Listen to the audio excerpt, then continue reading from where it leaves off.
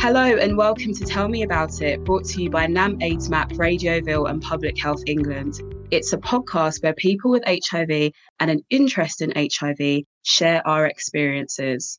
It's an opportunity for us to talk to people who may know a little less about HIV, celebrate progress and learn from each other. Our lives are varied and diverse. There's no one way to be HIV positive. Every episode we'll hear from two people with different perspectives. They'll share what they know and how their lives may have been shaped by HIV.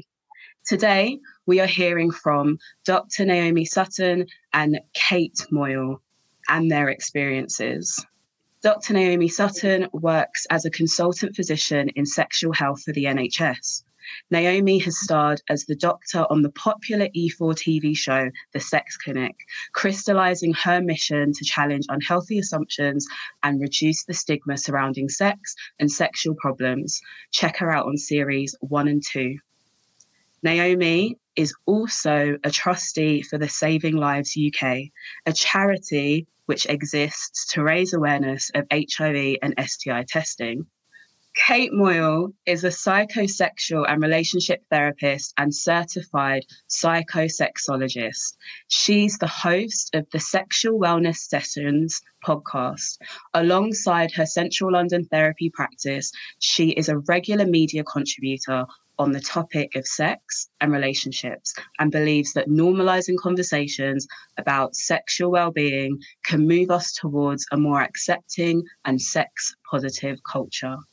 Over to you, Naomi. Thank you. Well, I'm delighted to have been invited to chat, and especially with my. I feel like you're a bestie, not that we've met in real life, but my friend Kate Moyle. So we've done a podcast together, haven't we? And we're friends on social media. But yeah, so thank you, Kate, for joining us. No, absolutely thrilled to be on. And yeah, we're like virtual besties, aren't we? We'll meet in person one day and hug one day. One day. But no, I'm thrilled to be on. And for me, this is a really important subject and one that I think doesn't get enough airtime. So I was absolutely thrilled to be asked. Yeah, and I think both of us are really passionate about, I guess, exploring myths and exploring where stigma comes from. And I think especially with HIV, there's so many myths and false truths out there. I mean, even on Twitter this morning, I had someone talking about herbs, treating HIV and stuff. And there are people out there who are propagating these myths. And I think it started from the moment HIV erupted into our sort of conscious being. Kate, do you know anything about the history of where HIV came from, I guess, or any of that? Very little, actually. But I mean, you taught me quite a lot when we had our first kind of podcast conversation together, I suppose, and we did the podcast together on sexual health on my podcast, the Sexual Wellness Sessions. But I know that it originated in monkeys, but really, apart from the kind of social stigma and obviously the kind of HIV and AIDS crisis and working with it in a sexual health way now, I don't really have a huge amount of knowledge. I know you're going to illuminate me or educate me. Are there any myths that you've heard, like, silly things that people band about, like, it came from having sex with monkeys, for example? That one, definitely. Yeah, or that the US Army went in and injected certain people. It was part of a biological warfare. I mean, there are so many crazy stories. So if we debunk a few of those to start with, so there is actually two strains of HIV. There's HIV-1 and there's HIV-2. So when we're talking about HIV in general, we're always talking about HIV-1 because that's the virulent virus. So it's the virus that has spread throughout the world. HIV-2 is a very similar ancestral relation, but it's a different virus and it can cause the same sort of immunity problems, but it works over a much longer period of time. So that's why it hasn't really become the virus that we see today as HIV-1. So when we're talking about HIV, I think it's really important to know that we're talking about HIV-1. The virus that we know as HIV-1 originated from the simian immunodeficiency virus. So HIV stands for human immunodeficiency virus. And this originated from the chimpanzee. And we know that because very, very clever people can do phylogenetics, which is basically a bit like looking at a family tree of a virus. So you can track back changes. So a bit like I don't know, nose size or whatever. And these clever people, look back. So we can see how the virus has mutated over time. Now, we know that actually the mutations happened. Well, let me put it out there, Kate. When do you think the transmissions happened from monkey to human? Oh, God, I wouldn't even know where to start. I think years before we even got to kind of like the HIV crisis, way, way, way back. And I'm kind of really listening to you with awe here because I can't even spell the words that you're talking about, let alone think, how do people work this out? Just trying to make myself look really clever. It's working. I'm completely in awe. Well, so the very, very clever people who work all this out think that the possible timeline is between 1884 and 1924 is that when the transmission started happening. And it wasn't people having sex with monkeys, but within sort of culturally within Africa, bushmeat activities, so killing chimpanzees for food was, a popular thing, just like we kill pigs and animals in this, pigs and cows in this country. And so they'd potentially machete up this chimpanzee, potentially cut themselves, and the blood transmitted from the chimpanzee into the human would then, in some cases, cause the transmission of this virus. And so over time, there will have been hundreds of these transmissions, and then it evolved within the human body into HIV, which is what we see today. Now, the reason there was probably little pockets of this happening all over Africa, but because, we didn't travel, etc., back in the early 1900s, it never became the epidemic. But because generally Western man went over, and because of colonization, so in the 1950s, we went over and decided Africa was ours. Sorry, I feel, bad white people. We've got a lot to say sorry for. But anyway, we went over and we, built railway tracks and big cities. And so we moved a lot of men into big cities from their villages without their wives. So prostitution became very rife. We also went around villages trying to get rid of smallpox and syphilis and things. So we'd go from village to village with our needles and, inject. We were trying to do good things, but injecting one villager after the next without understanding that needles should needles should be sterilised, etc., etc. So there was a lot of reasons, and also travel was becoming massively popular. So it's likely that HIV moved into the USA in kind of the late 60s, early 70s, and that was, if you remember, kind of around the Stonewall riots, and gay rights were being sort of becoming more popular, and it was a much more accepted thing. So there was lots of gay bars, and it was the start of the gay revolution. So you can see how, so there was travel, there was prostitution, there was gay rights. So all these things sort of, it was like an ideal, I guess, storm to populate this virus. And by, AIDS was first clinically observed in 1981. There was a cluster of cases of Kaposi sarcoma, which is a skin cancer. If anyone's watched Philadelphia, the film with Tom Hanks in, he has these sort of, they're like big mole type cancers over his body. So there was cases of that we'd never seen in the medical world because it's such a rare cancer, but lots of these are popping up, as was cases of PCP, so pneumocystic carinae. So it's a very odd type of pneumonia. So all these cases are popping up in young, fit men, especially in the westernized world. So this became this kind of, scary new concept, and doctors didn't know what was going on and nobody knew what's going on. So already there was this fear. And if you think of what's happening with COVID now, people are fearful about what's going on. So, and this was something that was killing people. And is the link between those illnesses that people were seeing a lot of, is that they're kind of like immune suppressed reactions? Exactly. So the link kind of between lots of the things that people were displaying was that their immunity was really struggling, that their kind of immunity was on the floor. Yeah. Which we obviously know is a huge factor of HIV and AIDS. Exactly, yeah. But people had never seen this before. I don't think there's been anything previously that had just abolished people's immune system as it did.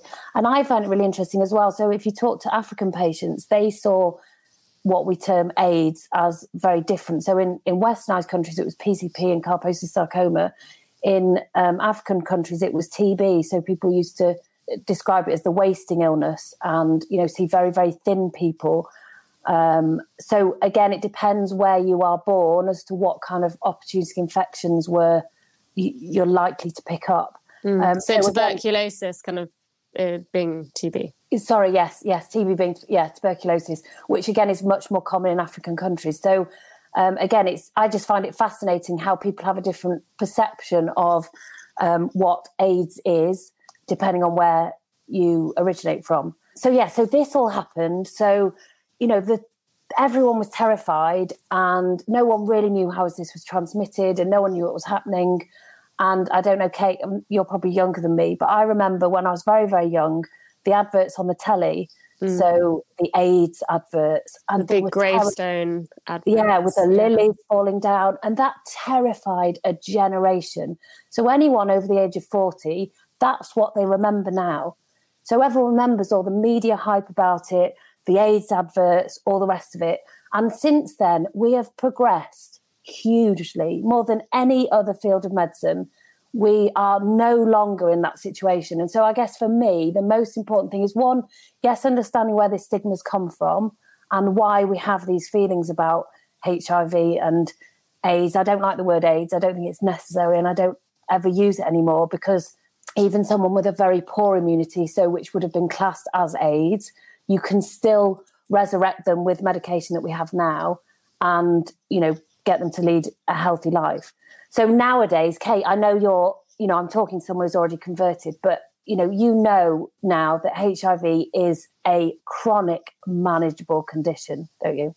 Yeah, absolutely. And I think that we now know that it can be managed, that medication is so amazing. I mean, when you think scientifically and medically how far we have come in a short space of time, it's mind-blowing. And we had World AIDS Day this week, and so obviously people were kind of posting about it and sharing about it. And I always learn quite a lot from those real kind of pushes that we have with awareness days. And I think there is now an awareness day for everything, but some are really, really important. And that is one of them, because so many of us, you know, grew up and those TV adverts were there, but also the generation kind of behind that grew up hearing about it and being told all about it. And there was so much fear and so much stigma. And a lot of that was based on, as you described, everyone kind of not knowing and it feeling so all-encompassing, and, you know, it killing so many people and so many people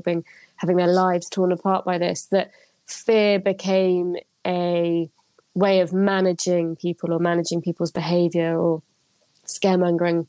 And you know, it was very scary. There is absolutely no denying that. But then there was no, I suppose, resolution. And there are amazing charities like Terence Higgins Trust and, you know, people trying to say, okay, but we've moved on from that now. But it does take a lot of time and a lot of work and a lot of effort to filter that message through to where we are today.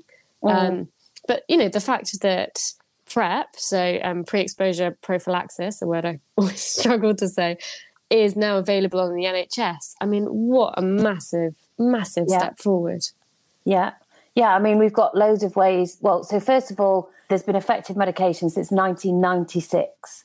And so since that time, we've been collecting data. So over 20 years of data that we've got to show that people who take medication, so all medication within the UK is generally effective if you take it regularly. So we've got access to amazing medication.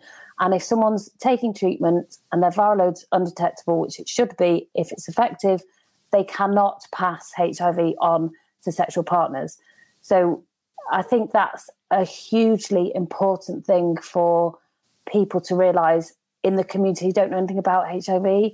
So what really upsets me, I don't know if you have any patients who are HIV positive, but I sit in the clinic and that's the thing that people ask me about is, well, when do I tell anyone my diagnosis? You know, will they reject me? You know, what? I don't know how to tell them. When do I tell them? Do I tell them early? Will they run away? If I tell them too late, is it a breaking down of trust issue? So that's a real, and that's what makes me upset. And I never really know quite how to advise them because, again, it depends on that relationship and it depends on the knowledge of the person they're telling.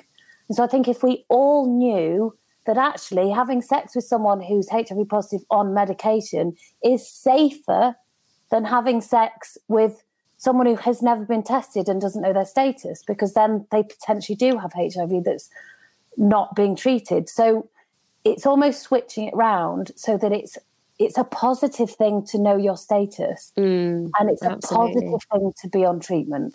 And I think you said this to me.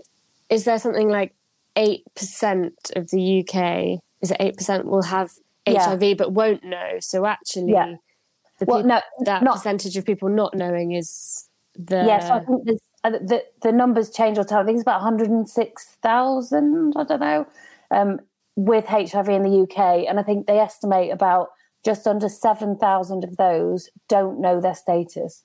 So they're the people that we need to be reaching. But again, Kate, I'm sure you hear this, we pigeonhole people with any STI as, well, it wouldn't happen to me, they're dirty, they've done something dreadful, whatever. STIs happen to anybody, or can happen to anybody who's having sex.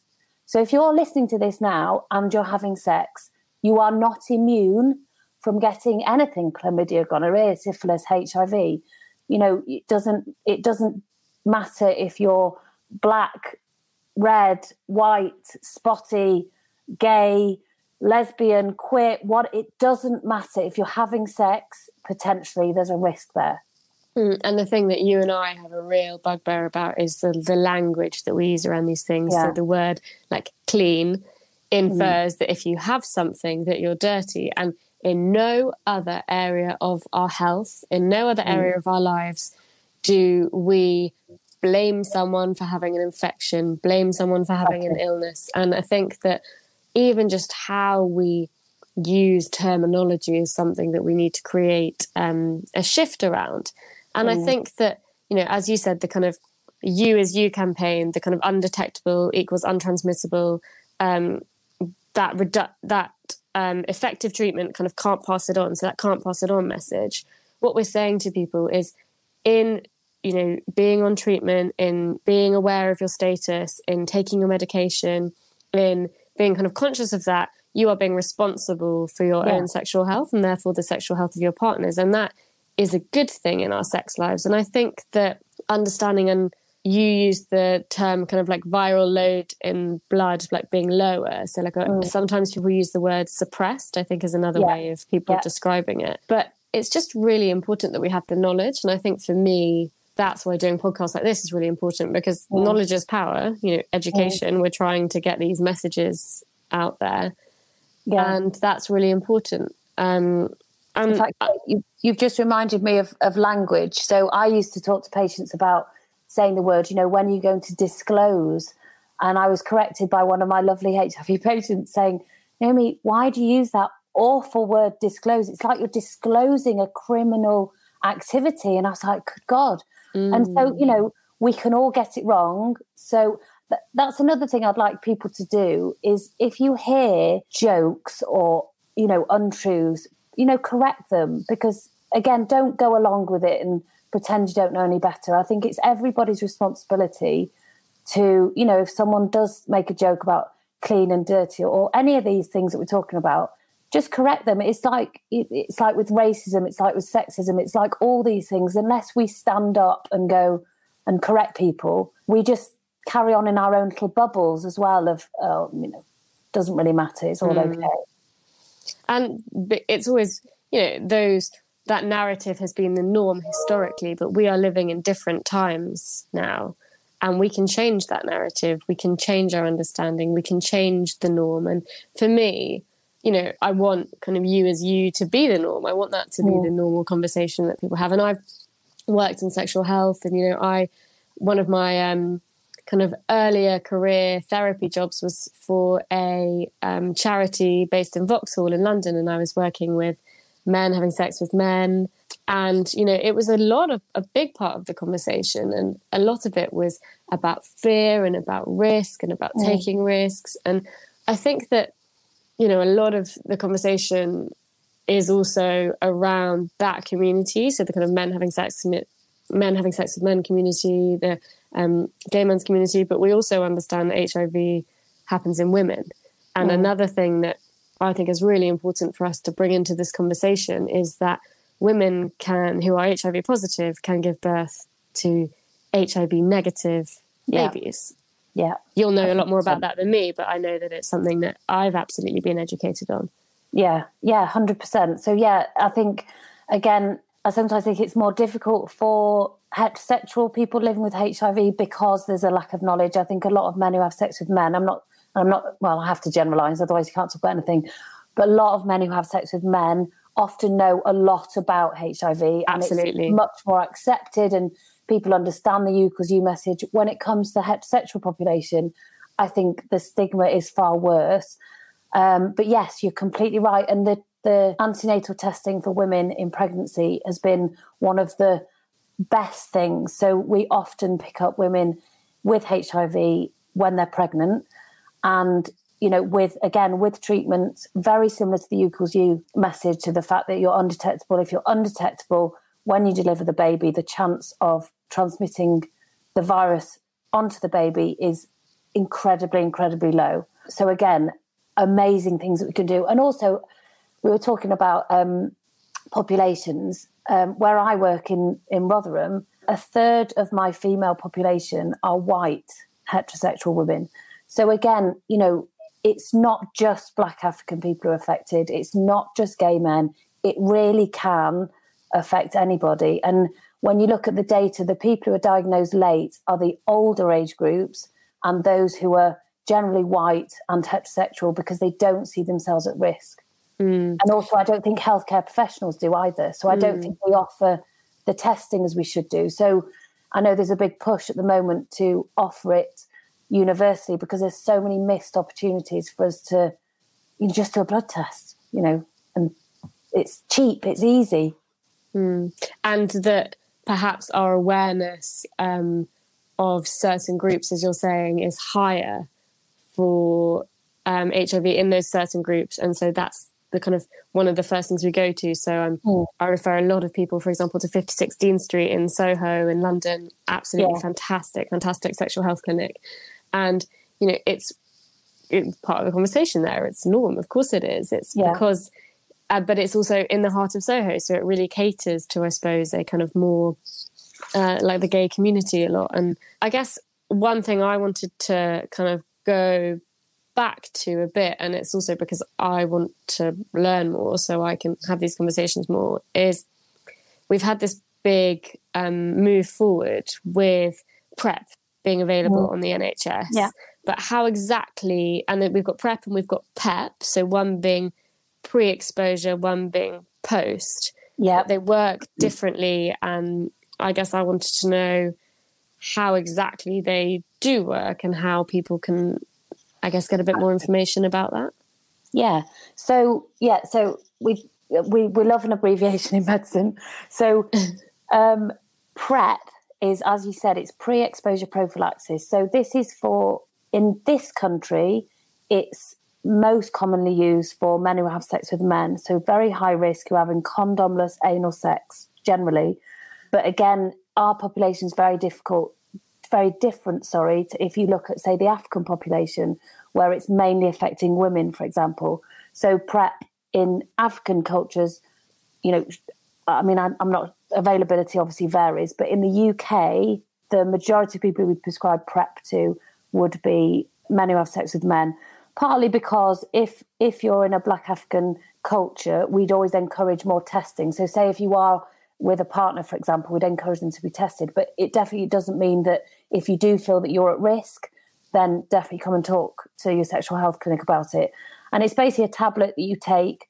In the majority of cases, you take it every single day. It's Truvada, so it's a combination of two of the antiretrovirals that we use very commonly to treat HIV. In heterosexual situations, you have to take it every day because that's what the studies have shown, and it's over 99% effective if you take it every day and, you know, you've got good adherence. Yeah. But if you're a man who has sex with men, you can also take it in what we call an event-based dosing. So you can load yourself up before you have the sex. So you double dose 2 to 24 hours before you have the sex, and then you take it every single day whilst you're sexually active and at risk. But also, you know, we've got to remember that doesn't prevent against syphilis, gonorrhea, chlamydia and all the other STIs. So, it's good, but it never gets rid of the need for condoms. But again, it's a great adjunct to try and prevent any further infections. It's a specifically HIV medication, not a generalized sexual health medication. Yeah, perfect. Yeah, and so it's about keeping an amount of the medication that in the blood at a kind of level which protects against the virus if you were to get it passed, if you were to pick it up, if you were to get it passed on. Exactly. Yeah. So I think about it in my Mickey Mouse way of thinking is if you've got Truvada in your bloodstream and a viron, so HIV virus gets into your blood, it just gets busted before it takes hold. So it's probably a way better way of explaining that. But so it's like a little kind of like defense fighters in your blood. Yeah, you've got your little fighters in the blood, and they're going around. They're just and they just make it explode before it goes into your lymph node. So that's PrEP, and then you talked about Pep C. So Pep C is post-exposure prophylaxis after sexual intercourse or sexual exposure. Now, that has much less evidence because you can't do trials where you give some people post-exposure prophylaxis and others you don't. So a lot of it is from animal studies. But the theory is very similar to the PrEP issue. This is used in more of kind of an emergency type situation where someone's either been sexually assaulted or they've had sex with someone the night before, whatever. But that has to be given within 3 days. Yeah, within 72 hours. So, and have I got this right, that PrEP is more effective the quicker you take it, and it has to be within 72 hours? Definitely. And as I said, Pep C is definitely not a substitute for PrEP. So if you think, so a lot of the way we've been, I guess, identifying patients who need PrEP are people who've had Pep C in the past. So people who've had unprotected anal sex, for example, who will potentially go on and do that again. They're the kind of people who we'd be looking at thinking, well, is it best that we put you on PrEP to start with? And I think as well, a really exciting concept that I want the world to know about, and well, definitely the UK, is that we can end this HIV epidemic. We can actually stop transmissions. So if we diagnose this remaining, say, 7,000 people, we'll stop onward transmission. Because if people, in the UK, the NHS provide HIV treatment free. We provide all the care free. You don't even pay your prescription charge. So, it's, if we could get everybody diagnosed in care on treatment, there would be no more transmissions in the UK. That's amazing. Isn't it? When we've gone from this killer disease where there was no hope, people were dying, it's dreadful. And also, I should say as well, if you're an asylum seeker or everything else, it's free. So, don't feel that you can't access the NHS. Yeah, we're prioritising this part of health. And because it's so effective, because this medication is so effective, because when used correctly, it's so effective. That is just, it's just unbelievable. For me, it's mind-blowing. Yeah. And, there is nothing else in medicine that's just as amazing. I'm very biased, but, it's true. It really is phenomenal. But again, I wanted to say, so imagine yourself living with HIV. Let's compare it to, say, you were diagnosed with diabetes or breast cancer. You would go home and you'd tell, oh, I've been diagnosed with breast cancer or diabetes. And people would go, that's awful, and give you a cuddle. If you get diagnosed with HIV, one, people either don't disclose and they don't tell people, or they go home and the first question is, well, how did you get that? And then they're tarred, they're muddied, they're dirtied in some way. And that's what I really wish we could erase. I completely agree. And I think, as a therapist and a psychotherapist, dealing with people's anxiety and stress and the impact on mental health, that in the room is massive for people. And, being able to say to people, you have options now, you have treatment now, you being responsible for your health, you understanding your health, you being able to communicate that to a partner in a reassuring and informed way are a huge, huge part of your toolkit for managing HIV and having, a healthy, normal, inverted commas, my least favorite word, life. Because it is about us being in a place where we've moved from, I suppose, uninformed to informed. And that is a massive, massive part of it for me. But I think that in the therapy room and having worked in a kind of variety of settings, for me, this stuff comes up, and it comes up at the start of people's sex lives because they are anxious about what, picking up an STI or picking up HIV or how they have a sex life, which means that they can protect themselves against that because they've had so much messaging or they've been given really kind of strong narratives about the kind of people, again, inverted commas. I know it's a podcast, you can't see me doing that, but the kind of people that pick these things up, or that it's dirty, or a type of sex, which means that you can get these things. And as we know, anyone can pick up an STI, however many people they've slept with, just by having sex. And you can't tell by looking at someone what the status is. Fact.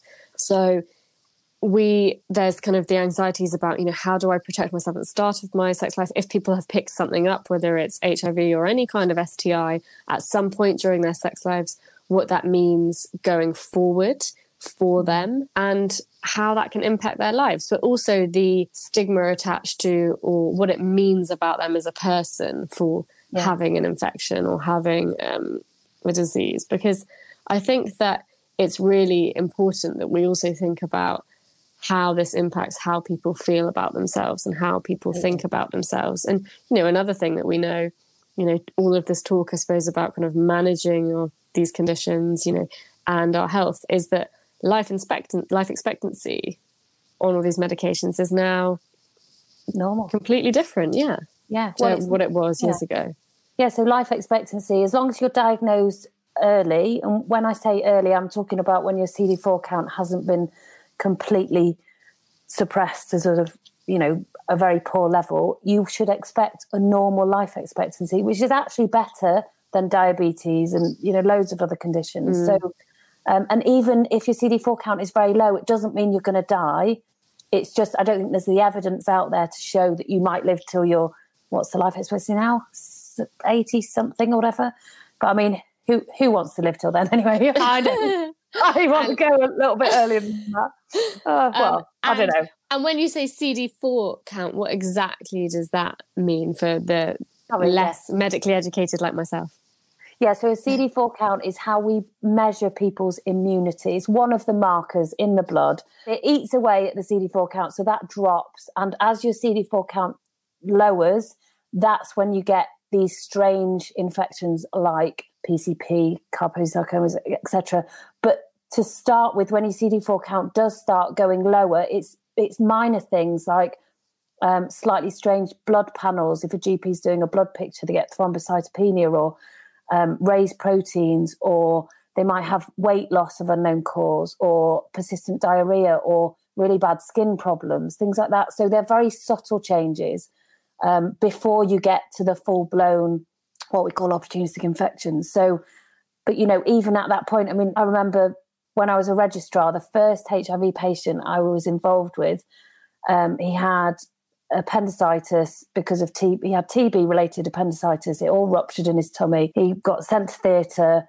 He had about 2 CD4 cells. So normal is anything above 400. I was going to ask that. I was like, what's normal, what's high, what's low? He had 2 or something. 2 poor little CD4s running around. Well, that was 2 in our bottle. But and he died twice. He actually arrested twice. And I remember going in, and we went down to about 46 kilograms. It was just awful. And I was this beautiful, lovely man. Anyway, and now he has had 2 children.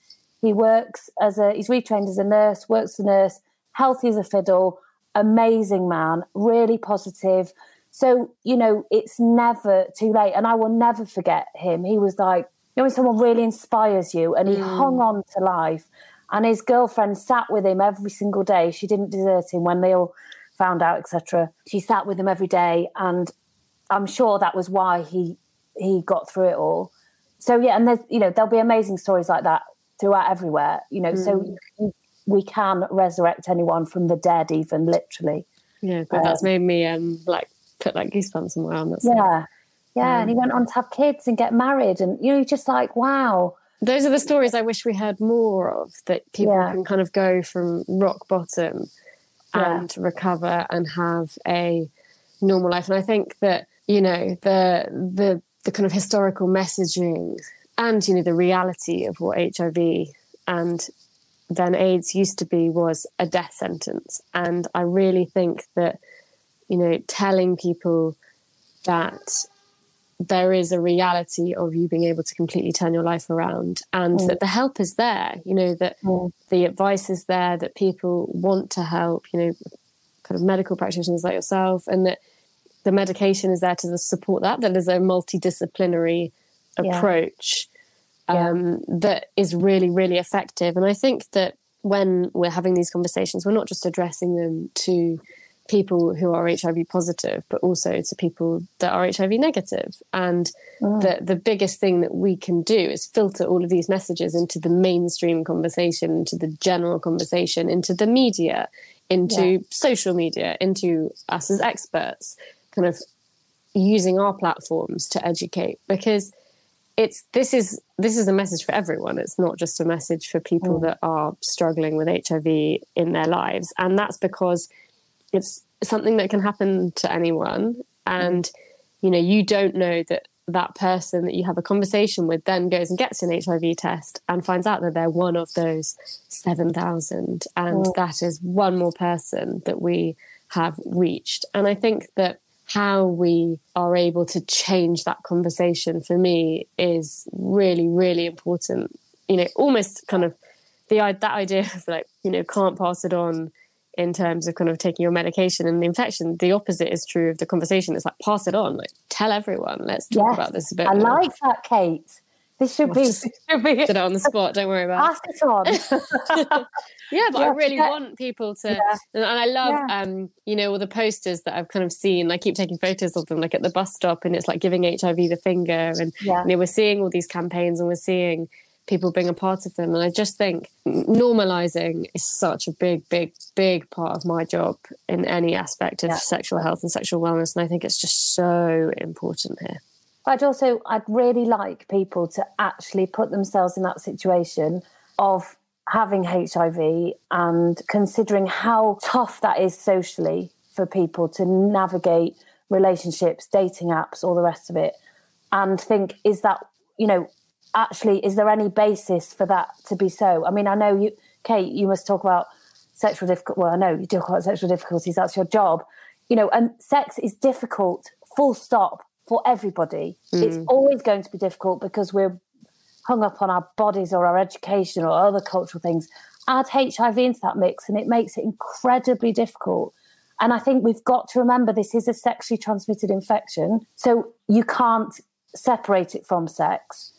But I just want everyone to realise that people on medication are, I guess, the safest people to have sex with, if that makes sense. I'm not putting that out as an advert to have sex with HIV positive. That sounds dreadful, doesn't it? But what I'm saying is, you know, just exclude that from even as an issue. It's not, transmission is not an issue. And it's just about awareness, isn't it? Exactly, yeah. So if we can just, you know, because then sex can get back to being just as excruciatingly difficult as everybody else. As it is for the rest of us. Exactly, for everyone else who doesn't have to live with HIV. So, you know, let's just try and get rid of that out of that equation, and we can just go back to being, you know, normal, hung up British people who can't talk about sex. You know. I know. And then you get people like us that just won't shut up about it. Yeah.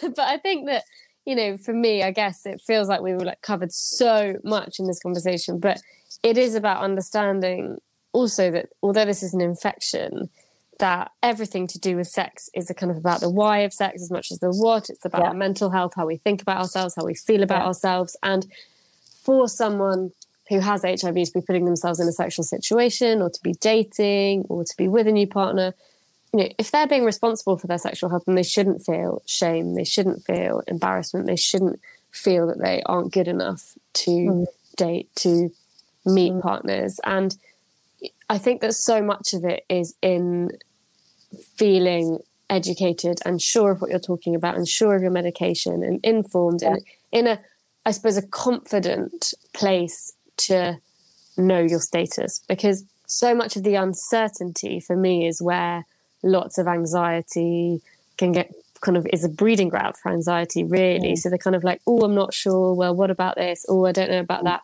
Whereas we are saying we have evidence here for things being different. And I think that everything to do with that is important, because it affects how people feel about themselves, about feeling, secure in themselves, like self-esteem, mental health, feeling good enough.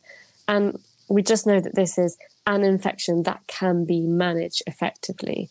And that's such a big part of it for me. Yeah. And basically we might all just need a bit of therapy.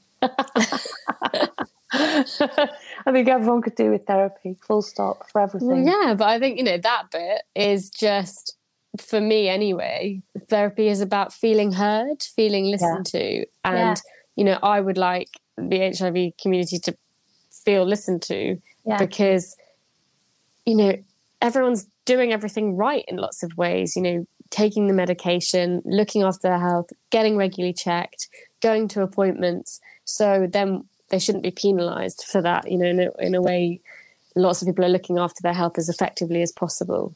And why is that not the message that we're putting out there? I love that. Fab. Well, I reckon we have covered pretty much, everything. I know. This is, if we carry on, it'll be lunchtime. Yeah, it will. Well, thank you so much, Kate, for chatting with me. Thank you. Hopefully it's been useful for anyone, if anyone's taken the time to get this far through the podcast. Thank you for joining us. Yeah, thank you so much. And thank you, Naomi. I always learn a lot from you, and I'm very impressed by your big fancy medical words. But yeah, for me, I think we're all on the stigma smashing mission, aren't we? We try our best. Definitely. So there you have it. Let's smash stigma by having more open conversations. Thanks for listening. Please rate, review and subscribe on Apple, Spotify or wherever you get your podcasts. For more information about the topics that Naomi and Kate discuss, email info@nam.org.uk or follow us on Twitter @AIDSMap.